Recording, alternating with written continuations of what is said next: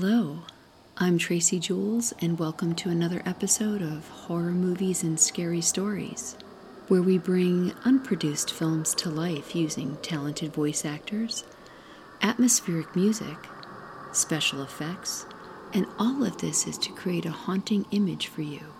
We also do this with our real-life ghost stories, and tonight we have one of those for you. This episode, Every Breath You Take, is based on an actual live event.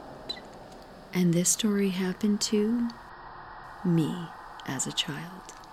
It's what changed me in believing in ghosts, and it set me on a path of telling ghost stories and eventually becoming a horror screenwriter. So tonight's actors are Erin Lee Newmeyer as Jilly, Cece Kalora as young Jilly, and Arenda Velvet Worth as her sister, Sarah. And now, every breath you take.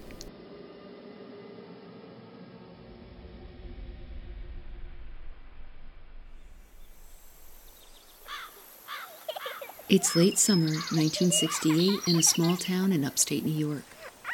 Children's laughter fills the air as tall wheat fields sway in the warm breeze. Tiny hands feather the blades of wheat as they run past them, headed towards the home that sits off in the distance. Young Jilly is only 7 and living life to the fullest. Her big green eyes peek out from unbrushed hair dotted with wheat pieces and a little bit of hay.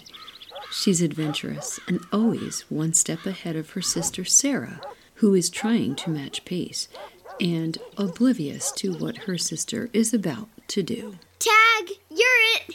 No, I'm not. Yes, you are. And stop. You're such a pain in the butt. Too late. You're it. Catch me if you can. Sarah cannot keep up with her younger sister. Young Jilly runs through the field to the entrance by the country house.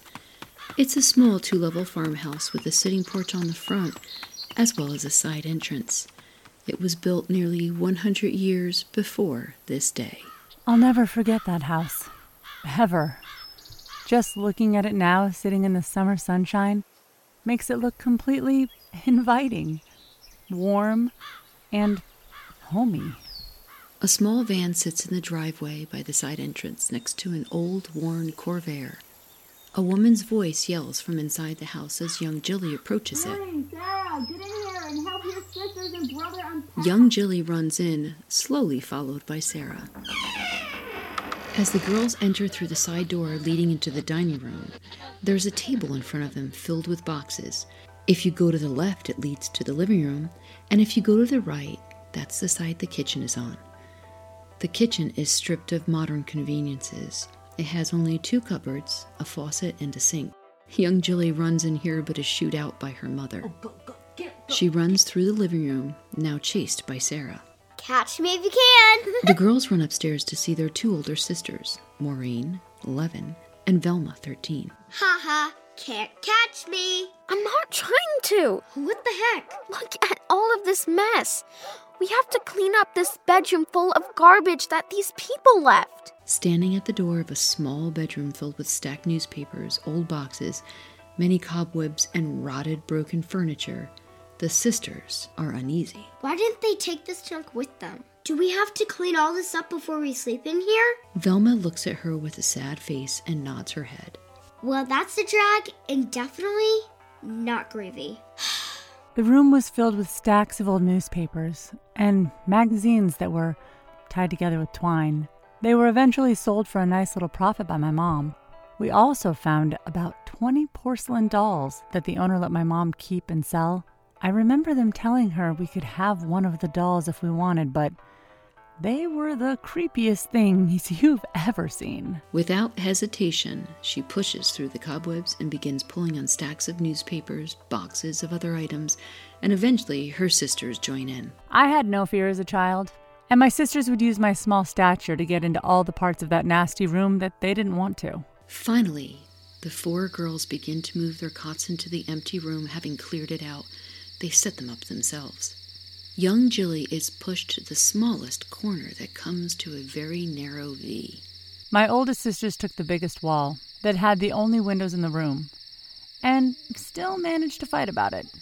My sister Sarah was on the same wall as me, but behind the door. My cot was squished in the corner that came down to a very low pitch of only a few feet. But I was the smallest, so I had the least amount of room. It was going to be our first night sleeping in there, and we didn't have a shade or a curtain to keep the moonlight from streaming in the room. I remember that first night, and I will, for the rest of my life.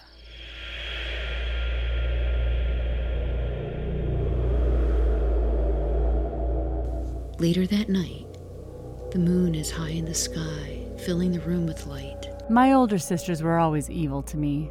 Maureen tortured me every chance she could get, simply because people would comment to my mother on how cute I was.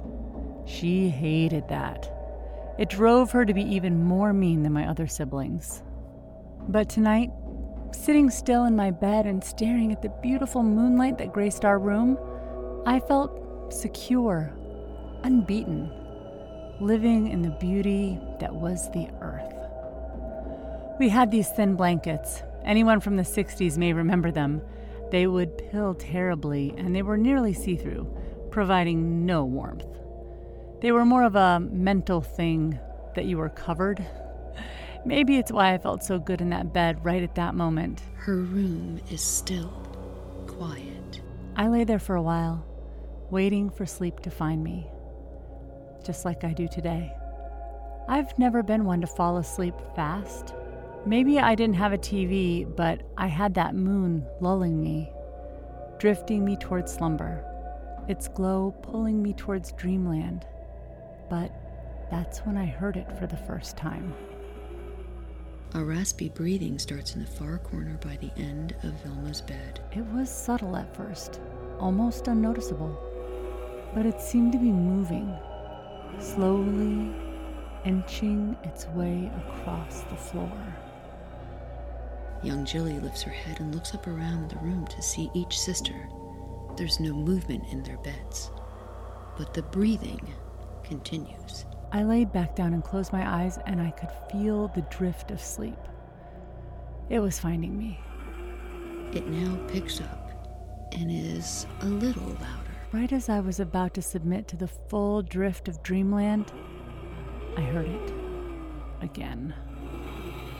The raspy breathing deepens and seems to be on the move towards Maureen's bed, which is closer to the foot of Jilly's bed. I am not sure what possessed me to say it, but I said, "Knock it off! I know it's one of you guys." I was almost sleeping. Young Jilly sits in her bed, the room completely quiet. Not a sound, not even a rustle of the bed covers or a creak of a cot. She lays back down, looking all around her. I lay there thinking for sure it was one of them. Eventually, sleep found me.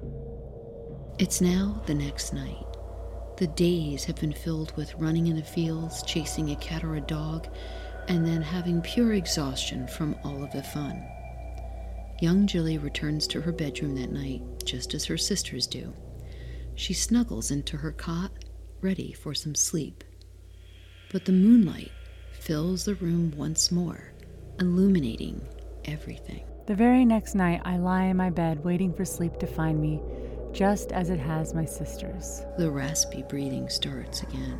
I heard it. It was much darker.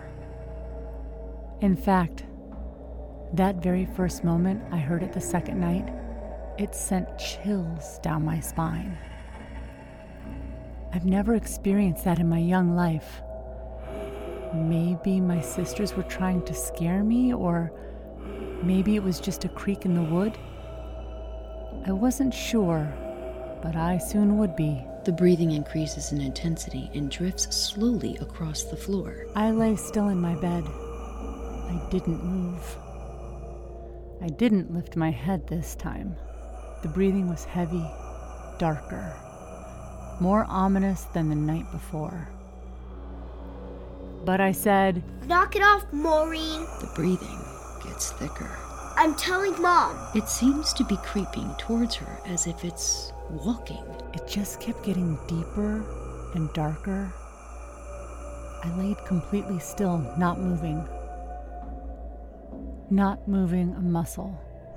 Praying it would go away. I could feel coldness either creeping onto my skin from the room, or was it from my body? I didn't know. The breathing became darker. I quickly pulled the thin blanket over my head and I laid perfectly still. Not even a slight movement. The breathing stops at the side of her bed. I could feel it beside the bed. The creak of the floor, the darkness with my eyes closed, and that horrifying, dying breath. I kept my eyes closed until I finally fell asleep.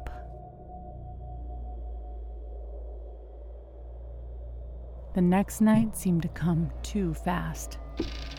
How could it be that there I was, lying in that bed again, being blanketed by the moonlight one more time? But I was.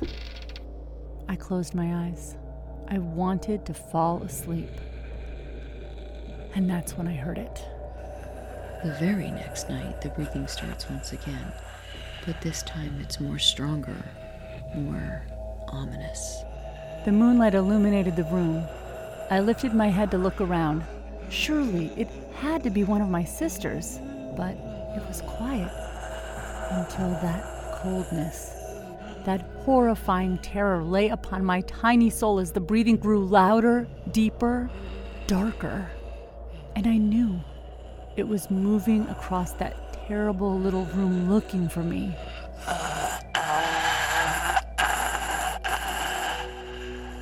I kept my eyes open as it seemed to be nearing my bed. The darkness of it was enveloping my skin and burrowing into it.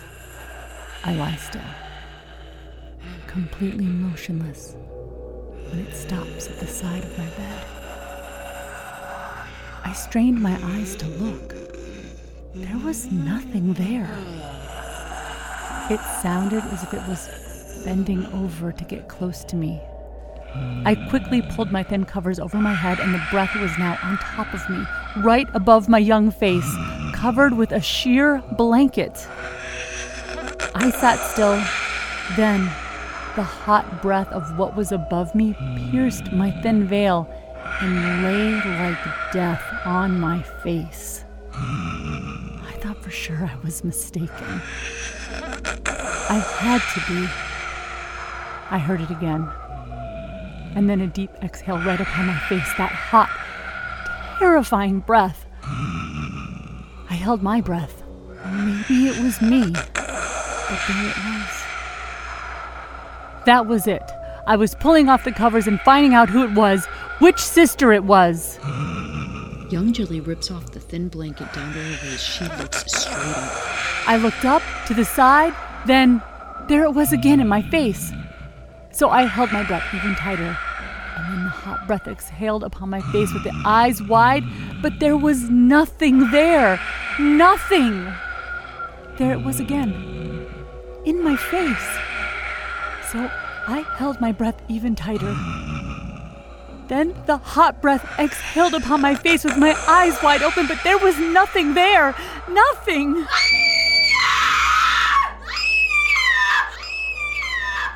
I never returned to the room after that night. I slept in my mother's bedroom until we moved out of that house. I would never cross the threshold of that door to that haunted bedroom. Never again. I know what I didn't see, which was anything attached to that hot, ghostly breath.